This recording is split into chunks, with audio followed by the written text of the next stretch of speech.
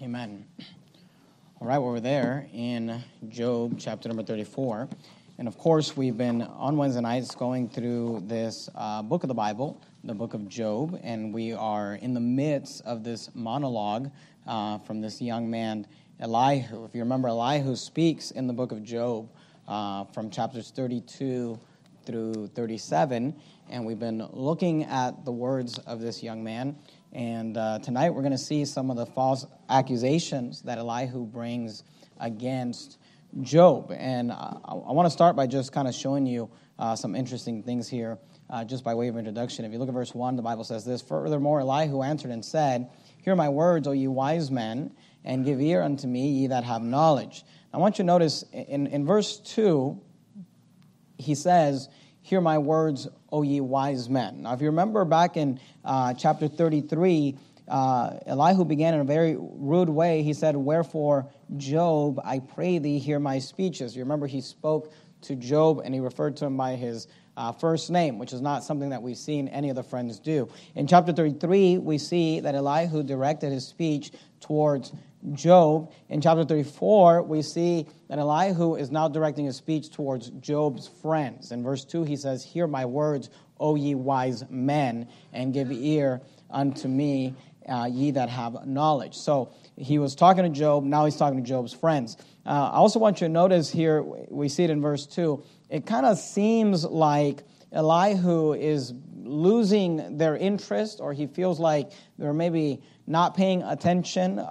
We see this throughout his monologue in all the chapters, but I'll just highlight it for you in this one. If you notice verse 2, he says, "Hear my words, O ye wise men."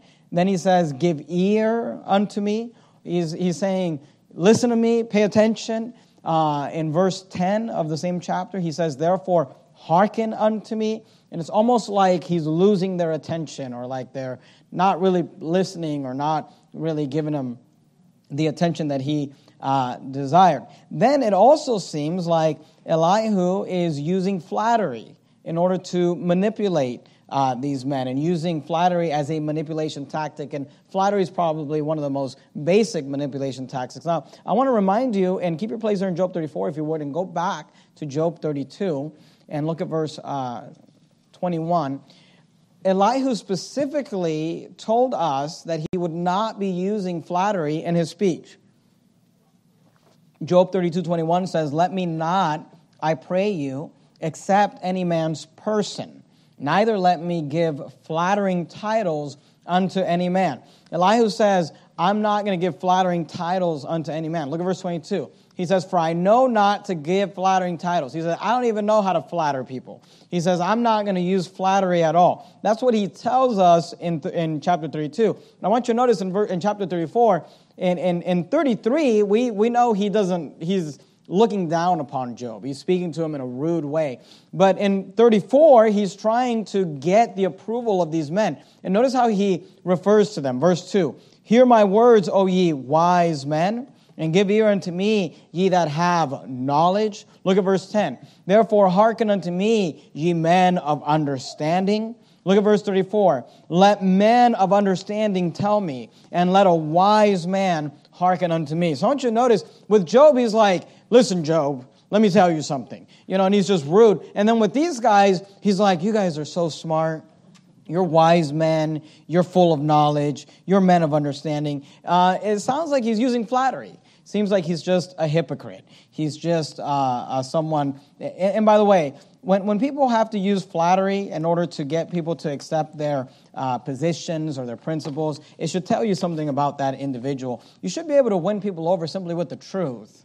You should be able to win people over with just the fact that you're speaking the truth, you're telling the truth, you're preaching the truth, and not have to use flattery in order to get people to be blinded to what you're doing. But anyway, I just wanted to point those things out for you. Let me give you a little bit of an outline here in regards to this chapter. If you're taking notes, I'd encourage you to maybe write these things down. The first thing we see in this chapter, and this chapter is filled, there's a theme in this chapter about false accusations and the accusations that Elihu brings about Job. The first thing we see is the representation of Job according to Elihu. Elihu gives us a representation of Job, or he represents Job for us. And the first thing we see is the true testimony of Job. This is what is actually true about Job, although Elihu and Job's three friends don't believe it. Notice verse 3. He says, "For the ear trieth words, as the mouth tasteth meat." He says in verse 4, "Let us choose to us judgment. Let us know among ourselves what is good." And what he's saying there in verse 4 is he's saying, let us just decide right now among ourselves what's right and what's not right. What's right and what's good. Let us choose to us judgment. Let us know among ourselves what is good. Then he says this in verse 5. He says, "For Job hath said." Now, he's going to quote Job for us. And this is actually, and he's being accurate here when he says these things about Job. He says, "For Job hath said, I am righteous." And Job did say that. Job said that he hadn't done anything wrong, that he was right. And by the way, Job was right about his righteousness. Job was not incorrect in that. He wasn't being a hypocrite. He really hadn't done anything to deserve what was happening in his life. And of course, we've talked about that all throughout the book of Job. The Bible's clear about that at the beginning of the book, that he was an upright man. He was a godly man. So here, Elihu says, "For Job hath said, I am righteous, and God hath taken away my judgment." And again, the idea is that Job is saying, I'm righteous, I haven't done anything wrong to deserve this, and God has not given me a hearing. God has not allowed me to enter into judgment and at least know what I've done. Don't at least be told why this is happening to me. And by the way, both of those things are correct. Job did say that. Job said he was righteous, and Job did talk about the fact that he didn't feel like he had a hearing with God, and he wished that he could take God to court and be able to talk and see what his what the laws were against him and how he had broken the laws and what's going on in his life. So these are things that Elihu is saying that Job said, and they are correct. Notice verse 6. "Should I lie against my right? My wound is incurable." Notice, without transgression. And again, Job is emphasizing the fact that the things that are happening, he says, I have this wound, it's incurable, but it's without transgression. I haven't done anything to deserve it. There's no sin that has brought this about. And this is a true testimony. Job did say these things. Now, when Elihu brings it up, he brings it up in a sarcastic way. He's saying, this is what Job has said. And Elihu doesn't believe it. Elihu's three friends don't believe it, but it is true. And at the end of the book, and I won't take the time to go there, we looked at it last week. At the end of the book, God shows up and says, Job was right, and the three friends were wrong. And that ought to teach us a lesson about making assumptions. And we should be careful about just assuming that we know, when something is going on in somebody's life, maybe something happens in their lives that's a bad thing or a terrible thing. Don't just assume that, they must be in sin and this is God's judgment upon their lives. You don't know. It may be, or they may be the most upright man, on earth. We don't know what's going on, and we have to realize that we're not God. It's interesting how we like to judge everyone and we like to judge everything. Yet we're not almighty, we're not all-knowing, we're not all-powerful, we're not omniscient, we're not omnipotent. We don't have those things. And the funny thing is that even God himself waits to the end of a man's life before he judges him. But you and I will often, like Elihu, make assumptions and assume that because this is happening, therefore this must be true about you. And what they believed to be true was false, and what they believed to be false was true, because Job really was a righteous man. So we see the true testimony of Job, which they disregard. Then we see Elihu's false accusations against Job. And now Elihu starts making these accusations that are not true. Notice what he says in verse 7. He says, "What man is like Job, who drinketh up scorning like water?" Now notice what he says in verse 8. He says, "Which goeth in company with the workers of iniquity, and walketh with wicked men." Here Elihu, and again, people will often debate whether Elihu is a good guy or a bad guy. Some people think he's the hero of the story. Some people think he wrote the book of Job. And if you're going to try to figure out, is Elihu good or is Elihu bad, you've got to actually look at what Elihu is saying. And here's the thing. In Job 34 and verse 8, he is just accusing Job of something that's not true. He said that Job goeth in company with the workers of iniquity and walketh with wicked men. He said that Job is friends and fellowshipping with wicked men. We know that's not true. We know at the beginning of the book that God said that he's a just man, he's an upright man, he's a perfect man, he's complete, he's mature, he escheweth evil. He's not hanging out with the workers of iniquity. He's not fellowshipping with wicked men. But here Elihu just throws out this false accusation. He says Job is fellowshipping with wicked men. Then he throws out another accusation in verse 9. He says, for he hath said. So he says, Elihu says, Job is walking with wicked men. And then he says, and by the way, Job said, it profiteth a man nothing that he should delight himself with God. And Elihu here is telling us that Job said something that Job never said. He says that Job said, it profiteth a man nothing that he should delight himself with God. Now, I want to show you where Elihu's bringing this and the fact that he's taking Job out of context. Go to Job 21. But before we even look at that or think about that, let me just make this point.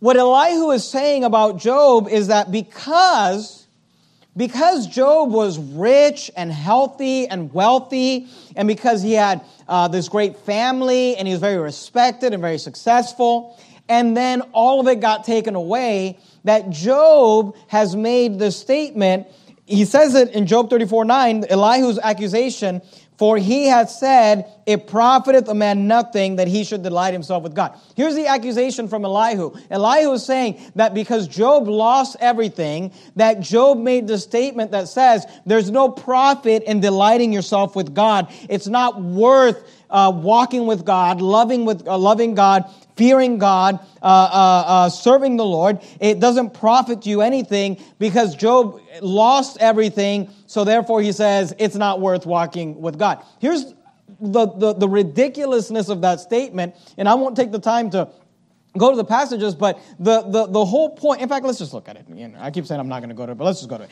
Go to, you're there in Job 21. Go to Job 1. You say, well, how do we know that Job didn't say it? Well, first of all, because we have all the words of Job written, and we know he didn't say it. But here's how we really know Job didn't say it. The whole point of the book of Job, the entire reason we even have a book of Job, it's all hinges upon that one statement, whether Job would ever say that or not.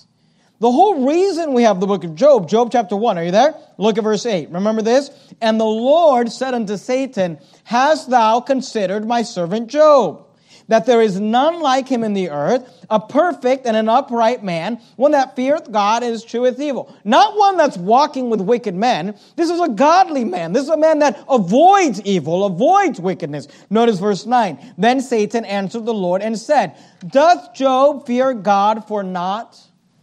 The word not means for nothing.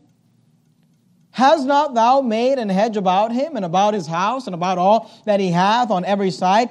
Thou hast blessed the work of his hands, and his substance is increased in the land. But put forth thine hand now and touch all that he hath, and he will curse thee to thy face. See, Satan made this accusation against Job, and Satan said to God, if you take away everything he has, Job is going to say, it profiteth the man nothing that he should delight himself with God.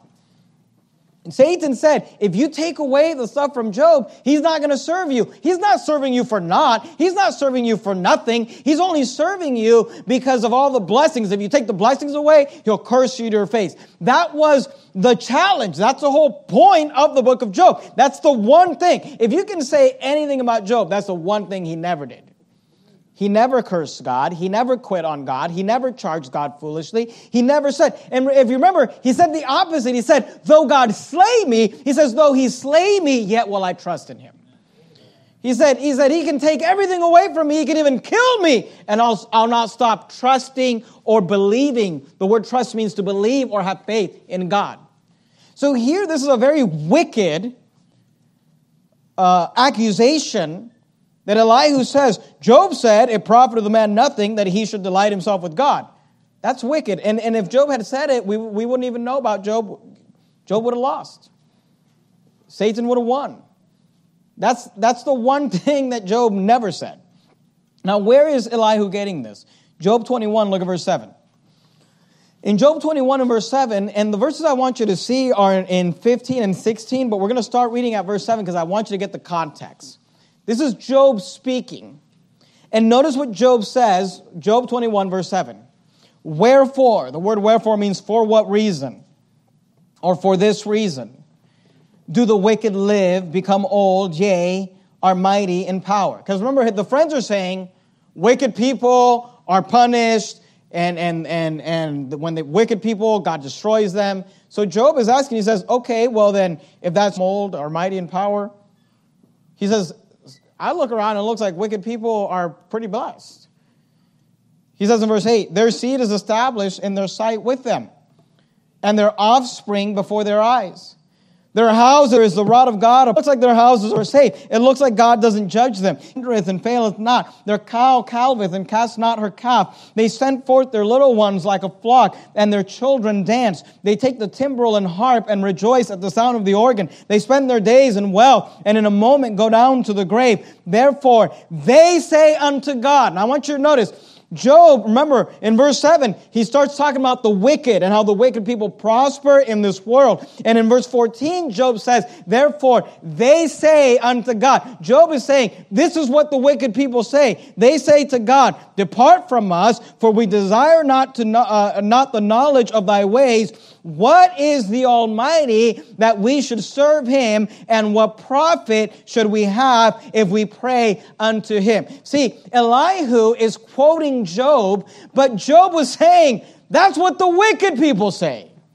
So this guy is just taking his words out of context, and just because Job said that, but Job said, hey, here's what the wicked people say. The wicked people say that, why should we serve him? And what profit should we have? And by the way, isn't that what wicked rich people say? If you've gone soul winning, wicked rich people often have this attitude, I don't need God. I got everything I need. I'm doing just fine. And Job is saying, that's what wicked people say. And then Elihu says, I heard Job say, and he says what Job said as if Job was saying it when Job was saying, that's what wicked people say. And then right before that, Elihu says, and by the way, Job hangs out with wicked people. Now notice what Job says in verse 16. Lo, their good is not in their hand. Job just got done telling us how wicked people live and what wicked people say. Now Job tells us what he thinks about wicked people. He says, lo, their good is not in their hand. Notice what he says. The counsel of the wicked is far from me. Job said, that's what wicked people say, but I don't believe that. He said, the counsel of the wicked is far from me. Job said the exact opposite of what Elihu said, but yet Elihu quotes him and accuses him in a false way. And people might think like, oh, it's not that big of a deal. It upsets me because as a preacher, this is what people often do to preachers. You make some statement and they just cut it out and take it out of context and put it on some YouTube video and try to make it sound like you're saying something. It's like, all you can do is laugh. Because you tell people, if you watch the full context, we were preaching against that very thing. We were preaching against that, but they take that little phrase or something, and that's exactly what Elihu is doing here. He is saying that that Job hangs out with wicked people, and that he says the things that wicked people say, when Job was telling us, no, this is what wicked people say, but the counsel of the wicked is far from me. So we see that Elihu is not a good guy. He's falsely accusing Job. And he's accusing Job of a major sin. You say, what's the major sin? Go back to Job 34. Look at verse 8. Which goeth in company with the workers of iniquity and walketh with wicked men. You say, is that a major sin? That's a major sin. Go to Proverbs 27, if you would. You're there in Job. Go Psalms, Proverbs 27. Proverbs 27. You know, the Bible teaches that we should not be fellowshipping with wicked people. And Job wasn't. But Elihu accuses him of that. You say, give me a verse. Okay, how about, blessed is the man that walketh not in the counsel of the ungodly, nor standeth in the way of sinners, nor sitteth in the seat of the scornful. But his delight is in the law of the Lord, and his law doth he meditate day and night. How about the fact that the Bible says, if sinners entice thee, consent thou not. Don't walk with them. Don't hang out with them. Don't go down the road with them. And here, Elihu is accusing Job. He says, you hang out with wicked people. Hey, that is a wicked false accusation because that's a wicked sin. And look, we as God's people should not be hanging out with wicked people. You say, well, can I give them the gospel? Yeah, give unsaved, ungodly people the gospel, but they shouldn't be your best friend. You shouldn't just be spending a bunch of time with them. You shouldn't be walking in their counsel. You shouldn't be standing with them. You shouldn't be sitting with them. You say, well, why not? What's the big deal? Here's the big deal. And of course, this was a false accusation against Job. But the truth of the matter is this, that we shouldn't be hanging out with wicked people. Why? Because your friends, and look, every young person should just write this statement down. Your friends will determine the quality and direction of your life. Here's another way of saying it. Birds of a feather flock together. You say, why are you so offended that he said that Job hangs out with wicked people? Here's why. Because birds of a feather flock together. Job wasn't wicked. But let me tell you something. You hang out around wicked people and you'll become wicked. You hang out with backslidden people, you'll become backslidden. You hang out with discouraged people, you'll become discouraged. You hang out with bitter people, you'll become bitter. Hang out with angry people, you'll become angry. And by the way, you hang out with godly people, you'll start being godly. Amen. You hang out with soul winners, you'll start going soul winning. Amen. You'll start, look, your friends will determine the quality and the direction of your life. Amen. So choose good friends. Amen. You say, what's the point of knowing that? In our home, we often tell our kids, your friends are going to affect you. They're going to influence you. Your friends will determine the quality and direction of your life. So choose good friends. Proverbs 27, verse 17. You know the verse, but let's look at it. Proverbs 27, 17. Iron sharpeneth iron. So a man sharpeneth the countenance of his friends. Go to Proverbs 25, look at Proverbs 22, look at verse 25. Proverbs 22, verse 25. Notice what the Bible says. Make no friendship with an angry man. Say, why? Here's why. And with a furious man thou shalt not go. Here's why. Lest thou learn his ways and get a snare to thy soul.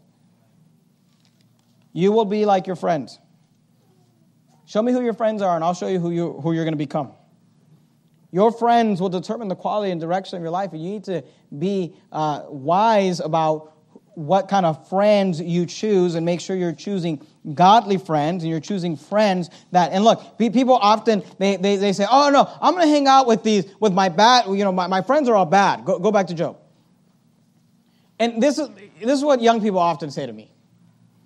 I'm trying to, pull them up. I'm trying to help them get better. I'm trying to help them, make them better. They will make you worse before you make them better. I mean, just think about it. You're trying to pull them up. Which way is the harder way to go? It's much easier to go down the path of least resistance. If you don't believe me, grab a chair, get on it, grab your friend, and try to pull them up while they're trying to pull you down and see who wins. It's much easier for them to bring you down than for you to bring them up. Your friends will determine the quality and the direction of your life. So choose good friends. Iron sharpeneth iron. Make sure you're sharpening yourself with other people that are making you better, that are making you stronger, that are making you godlier.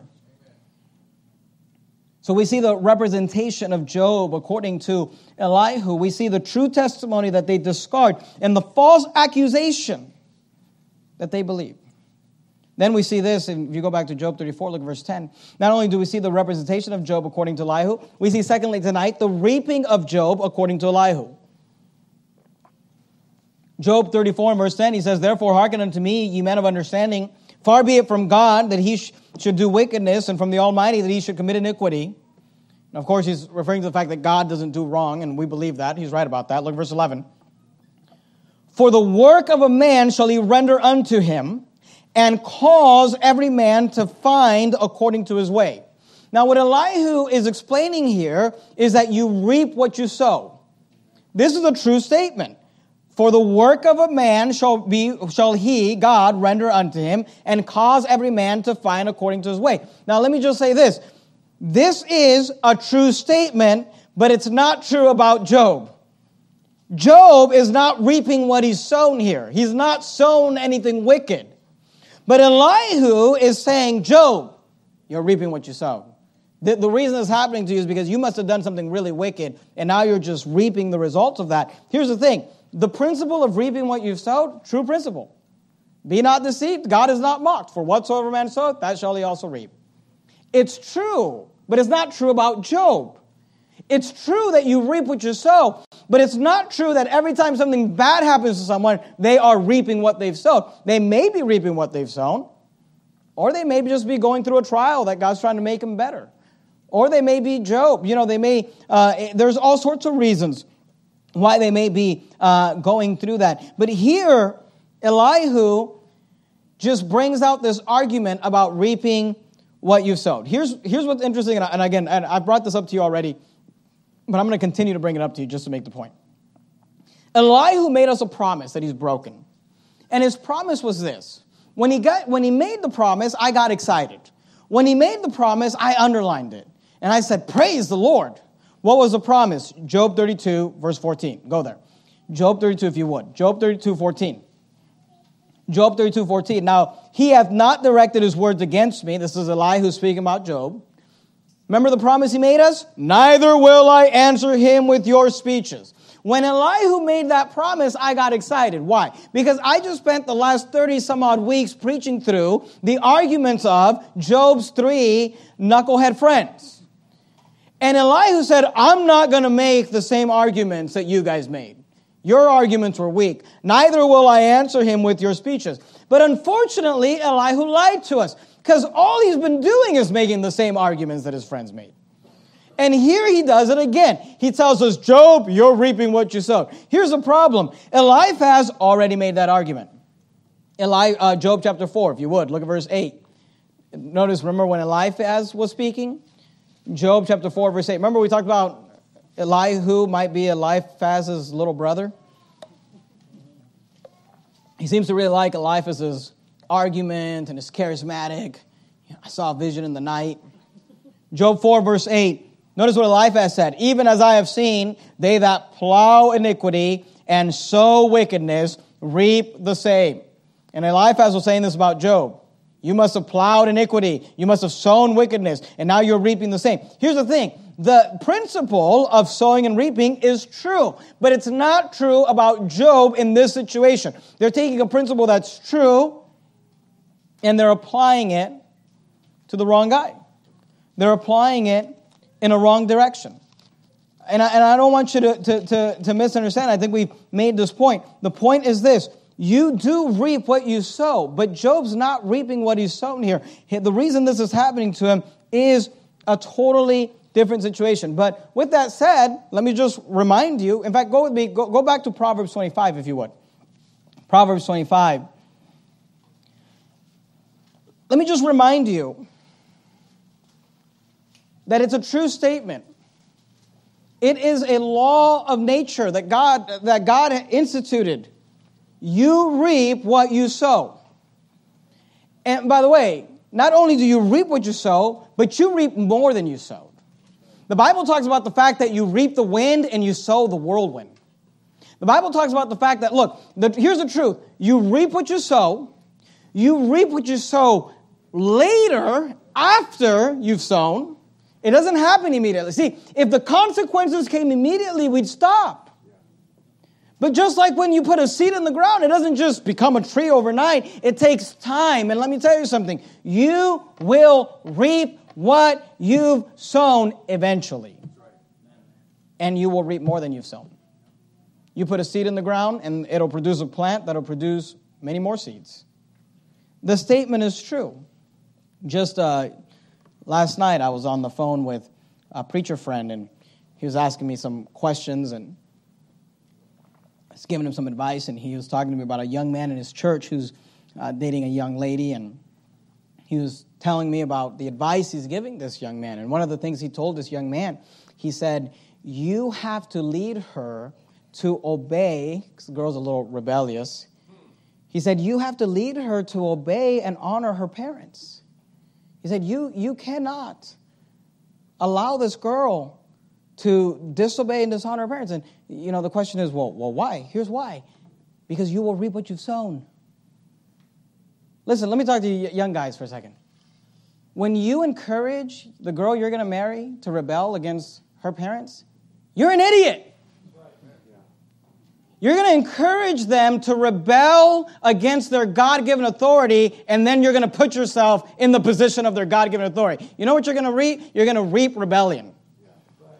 I remember when I was a young man, my dad, one of the things he said to me, he said, when you start dating, you look at how the young lady you're dating, how she treats her father. I remember my dad telling me that. He said, you look at how she treats her father, because that's how she's going to treat you. And by the way, the reverse is true. You ladies, you look at how a young man treats his mom. You see a young man mouthing off at his mom, rolling his eyes at his mom, being rude to his mom, mark it down. That's how he's going to treat you. If my sons, and my sons are obviously young, if my sons were interested in some girl and she was rolling her eyes at her dad and being rude to her dad, I would tell them, you need to run screaming and yelling in the opposite direction. And if they say, oh no, Dad, I love her, I would laugh in their face. I say, son, let me show you your life verse. You want to see your life verse? Proverbs 22, look at verse 24. It is better to dwell in the corner of a housetop than with a brawling woman in a white house. That's what you're in for. You say, what? How can you say that? Because you reap what you sow. Because when you're rude to your parents, mark it down. You're going to have teenagers that are rude to you. You say, well, I don't think you can say that with authority. Well, here's what I know. You do reap what you sow. Now, sometimes things happen that you're not reaping what you've sowed, but you always reap what you have sown. So be careful about what you're doing. You guys want to go into the ministry? You want to go into the ministry? You better be the best church member ever, or you're in for it. You're gonna be pastoring a bunch of yous, and it's not going to be good. Look, here's the truth. You reap what you sow. You want to start a business one day? You be the best employee. Say, why? Because don't you want good employees? Here's what I can tell you. You reap what you sow. It's a true statement. It's just not true about Job. Job's not reaping what he sowed. This is a different situation. Obviously, God told us about it. But the truth of the matter is this. Be not deceived. God is not mocked. You can sit there and laugh and say, oh, no, that's not going to be me. That's not going to be us. Oh, yeah, it will. It absolutely will. And I think it's good advice. Some of you should thank my dad for that advice. You say, I'm dating a young person. How does he treat her mom? How does she treat her dad? Pay attention. That's going to be you, buddy. Look at that's your future. Job 34, look at verse 12. Then Job gives us all these miscellaneous things about Elihu's given us these miscellaneous things about Job. And here's what's interesting. Elihu, for the next 4 verses, gives us some just miscellaneous things, and they're all true.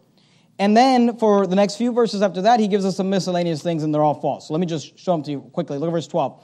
Yea, surely, this was Elihu speaking, God will not do wickedly, neither will the Almighty pervert judgment. That's true. God's not doing anything wrong. And here's the truth. God is not doing wrong to Job. God will not do wickedly, neither will the Almighty pervert judgment. So Elihu makes the statement, it's a true statement. Look at verse 13. Who hath given him a charge over the earth, or who hath disposed the whole world? This is a true statement that Elihu makes. In fact, God himself is going to make this statement later on in the book. But Elihu says, who hath given him a charge? And what he's saying is this, who put God in charge? And what he's saying is, no one put God in charge. No one put God in charge, and because no one put God in charge, that means no one is over God. No one put God in charge. That's a true statement. Then he says in verse 14, if he set his heart upon man, if he gather unto himself the spirit of his breath, all flesh shall perish together, and man shall turn again to dust. You say, what is Elihu saying here? And by the way, these are all true statements. In verse 14, he says, if he set his heart upon man, if God looks upon man and he gets upset, kind of like he did during the time of Noah's flood, notice what Elihu says. If he gather unto himself his spirit and his breath, all flesh shall perish together. Here's what Elihu is saying. If God decided to just take away everyone's spirit and breath right now, we'd all drop dead. And this is a true statement. If God chose to rein back his spirit and his breath, we would all fall over dead. It's a true statement. Then Elihu makes all these miscellaneous false statements. Look at verse 16. If now thou hast understanding, hear this. Hearken to the voice of my words. Shall even he that hateth right govern? And wilt thou condemn him that is most just? Notice here Elihu, now he's just making these silly statements. He says, shall even he that hateth right govern? And he's saying, people only get promoted to governing or to ruling if they hate right. And at this point, we have to say, Elihu, what are you talking about? Lots of people that hate right govern. You're wrong here. And I don't know if Elihu's like a Fox News Baptist, where it doesn't matter how wicked. They could be as wicked as hell, and as long as they got an R next to their name, they're right. Well, no, you're wrong.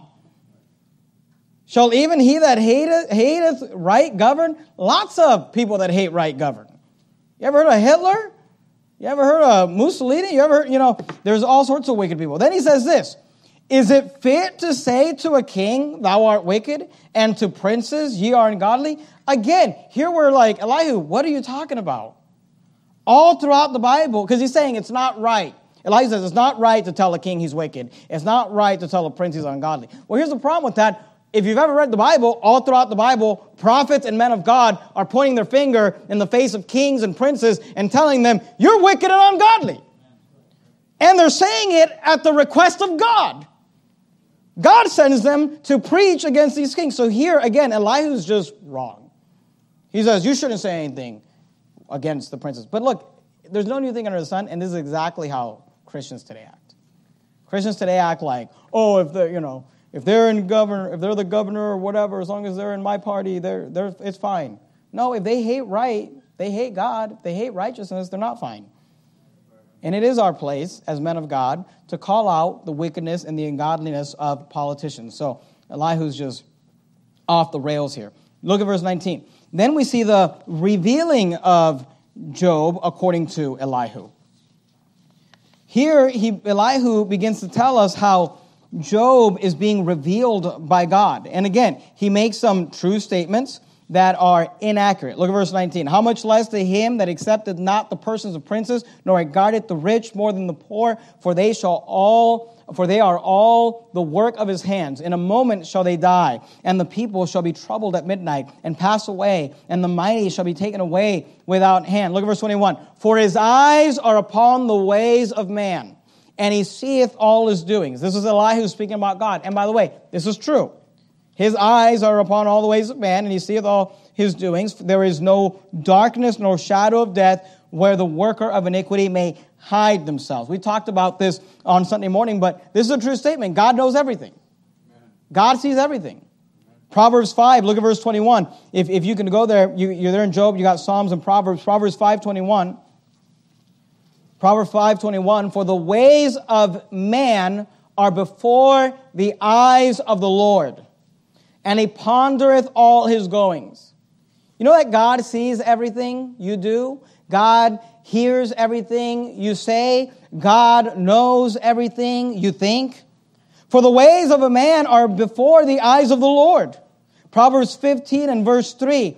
The eyes of the Lord are in every place, beholding the evil and the good. You know the Bible says that men love darkness rather than light because their deeds are evil. You know what I think is hilarious? is people come to church like this, and I preach something they don't like, and they get all mad because I expose it to the truth. And I'm thinking to myself, but God saw what you were doing the whole time.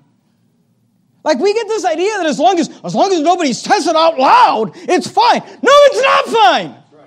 God sees it. God knows it. Don't you care about God? But pastor said it, so now it's a big deal. Now, we're going to get all mad and angry. Let me let you know a little secret. God already knew.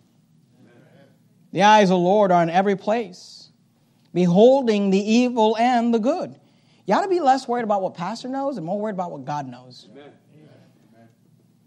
We see the revealing of Job according to Elihu. Elihu makes this argument that God knows everything, which is true. It's a true statement. But then Elihu makes this inaccurate statement. He says, because God knows everything, then God must know the wickedness that Job is doing, even though we don't know what he's doing and we have no evidence. Well, that's false. Here's the thing. If Job was doing wickedness, then that would be true. But Job isn't doing wickedness, so that's a false accusation. Look at Job 34, verse 23. For he will not lay upon man more than right, that he should enter into judgment with God. He shall break in pieces mighty men without number, and set others in their stead. Therefore he knoweth their works. Now this is what Elihu is saying, and he's talking about Job. He knoweth their works, because remember, he just got done saying that his eyes are upon the ways of man, and he seeth all his doings. Then in verse 25 says, he knoweth their works, and he overturneth them in the night, so that they are destroyed. Verse 26, he striketh them as wicked men in the open sight of others, because they turned back from him and would not consider any of his ways. Here, Elihu is telling Job, you're wicked. We don't know what your wickedness is. We don't have any evidence. We're just kind of making stuff up and just throwing it at the wall and seeing what sticks. But he says, but here's what I know. God knows everything. True statement. So therefore, God knows what wickedness you're into. That's a false statement because Job hadn't done anything wrong. So he's accusing Job. And notice, he's spiritualizing it. He has no evidence. But he says, well, I don't need anything. God knows. God knows everything. God knows.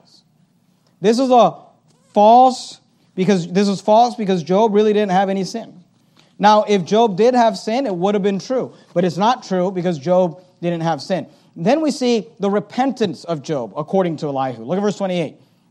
So that they cause the cry of the poor to come unto him, and he heareth the cry of the afflicted. When he giveth quietness, who then can make trouble? And when he hideth his face, who then can behold him? Whether it be done against a nation or against a man only, that the hypocrite reign not, lest the people be ensnared. Look at verse 31. Surely, this is what Elihu is telling Job. It is meet to be said unto God. He's saying, Job, here's what you should say to God. I have borne chastisement. I will not offend anymore. That which I see not, teach thou me. If I have done iniquity, I will do no more. Here's what Elihu is telling Job. He's saying, you need to tell God, I have borne chastisement. You punished me, God. You spanked me, and I will not offend anymore. Elihu is telling Job, you need to tell God, I'm sorry for what I did. I have done iniquity, verse 32. I will do no more. Elihu is telling Job, you need to repent. You need to tell God, I did wrong. I'm sorry. You spanked me. I'm going to stop doing it. Here's the problem. Job didn't do anything wrong. Job would have had to admit it to something in order to follow this counsel, admit it to something he never did. And by the way, let me just say this.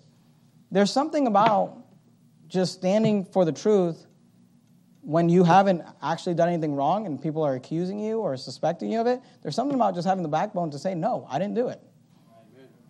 You know, often you hear about these false confessions, and, you know, it's good to be like Job and say, no, I'm not going to confess to something I didn't do.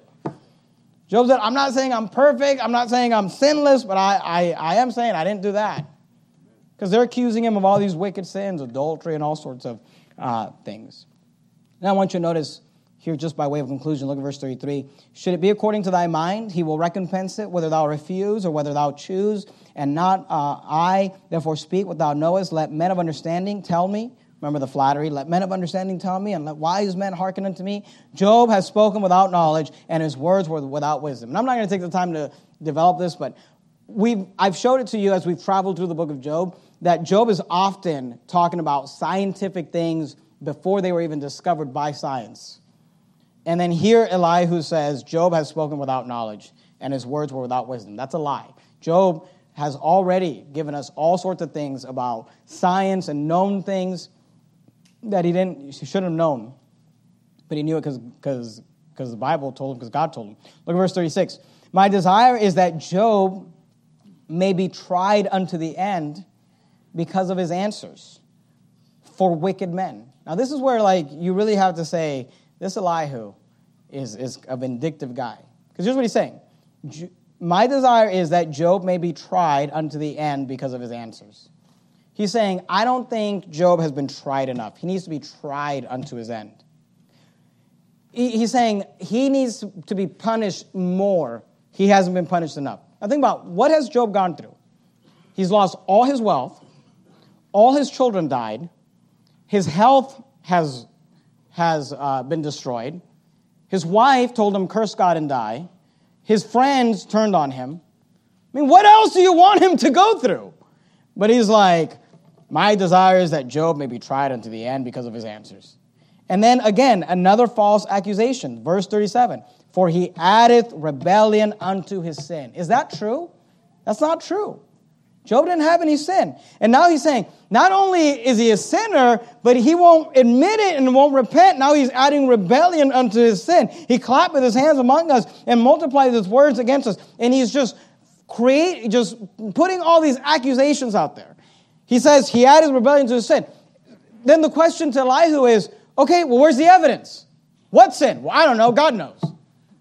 Well, where's the evidence? Look, this chapter has the theme of false accusations against Job. Go to Deuteronomy chapter 19. We'll finish up. We're going to finish up here soon. I just want to show you this. Because, we live in a society today, and I think I don't know if it has a lot to do with social media, but we live in a society today where pretty much anybody can say anything about anyone. And people will just believe it. But let me tell you something. As Bible-believing Christians, this should never be us. False accusations are a big deal to God. Notice, I can show you lots of verses. I'll just show you one passage. Deuteronomy 19, look at verse 15. Notice what the Bible says. One witness shall not rise up against a man for any iniquity. He says, look, if somebody did something wrong, and one witness stands up and says, here's what they did, God says, don't punish him. You say, why? Because it's too easy for one person to lie. One witness shall not rise up against a man for any iniquity, or for any sin, and any sin that he sinneth, at the mouth of, notice, here's what God says, at the mouth of two witnesses, or at the mouth of three witnesses, shall the matter be established. God says, how do you establish that something is true? You get it at the mouth of two or three witnesses. And of course, we live in a digital age, so the witnesses don't have to be real people. They can just be evidence. They can just be video or text messages or some sort of proof that this is what is going on. But here's what the Bible says. The Bible says you shouldn't just believe what somebody says about someone just because they said it. Now, does that mean that just if somebody doesn't have any evidence, does that mean that they're lying? Doesn't necessarily mean that they're lying, but it means that we, as Bible-believing Christians, should not accept something as true, except it be by two witnesses or at the mouth of three witnesses. Unless there are two different pieces of evidence or individuals that can corroborate the story, three witnesses, you shouldn't do it. You say, why? Because false accusations can ruin somebody's life. That's why. It's wicked. And look, my wife and I, in September, we've been in ministry for 11 years, and we do a lot of counseling and helping people. And here's the truth, whether you like it or not. And every time that there's a dispute, there's one story, there's another story, and somewhere in the middle is the truth. Period. There's never this this person's just telling all the truth and this person's telling. That never happens. Your vain glory mind doesn't allow you to see the world that way. We perceive everything as we're innocent, we're right, and they're wrong. And by the way, your husband and your wife perceives it the same way. I'm innocent, I'm right, they're wrong. And then you come to talk to somebody who's not married to you, and they say, you're both wrong. There's your side, their side, and somewhere in the middle is the truth. Now notice what Deuteronomy 19, this is how much God hates false accusations. Verse 16. If a false witness rise up against any man to testify against him, that which is wrong, Then both the men between whom the controversy is shall stand before the Lord, before the priests and the judges, which shall be in those days.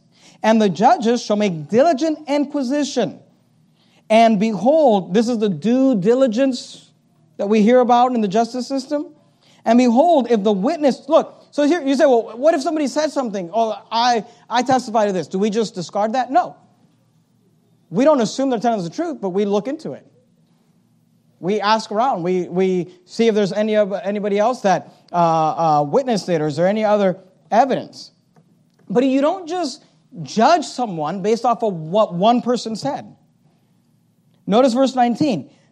Well, look at verse 18. And the judges shall make diligent inquisition, and behold, if the witness be a false witness, and hath testified falsely against his brother, then shall ye do unto him as he had thought to be done unto his brother.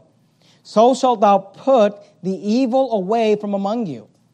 And those which remain shall hear and fear, and shall henceforth commit no more any such evil among you. You say, what does that mean? What does that mean when it says, then shall ye do unto him as he hath thought to have been done unto his brother? Here's what that means. If somebody, according to the Bible, gets up and makes an accusation, and it's not true, and that accusation was going to maybe get somebody into trouble, and then they find out, the truth comes out that it's not true what they said, then the person who made the false accusation, they should have done to them what they were trying to get to be done to the other person. And you say, well, I see this a little extreme. Yeah, but if I'm going to make up a lie that's going to get somebody fired, and then it turns out they find out that I was lying, I was just bitter and envious, and I was trying to get them fired, then what should happen is I get fired. If I was going to make up a lie that was going to get somebody thrown in prison for 10 years, and then they find out that I was lying, you know what should happen? I should get thrown in prison for 10 years. That's what the Bible says. You say, why? Because then you'll think twice before accusing somebody. You won't just make stuff up if you realize, wait a minute, if they find out that I'm lying. And you say, well, that's the Old Testament. Okay, well, let me show you the New Testament. Go to 1 Timothy chapter 5. 1 Timothy chapter 5. Look at verse 19. This is specifically about pastors. 1 Timothy chapter 5, verse 19. 1 Timothy 5:19, against an elder receive not an accusation. Now here it's different. I want you to notice. This is in reference to a pastor. In Deuteronomy we're told if somebody makes an accusation, then you look into it. And you try to figure out if it's true. He said against an elder, you don't even receive. You don't receive it, you don't hear it. Receive not an accusation, but before 2 or 3 witnesses.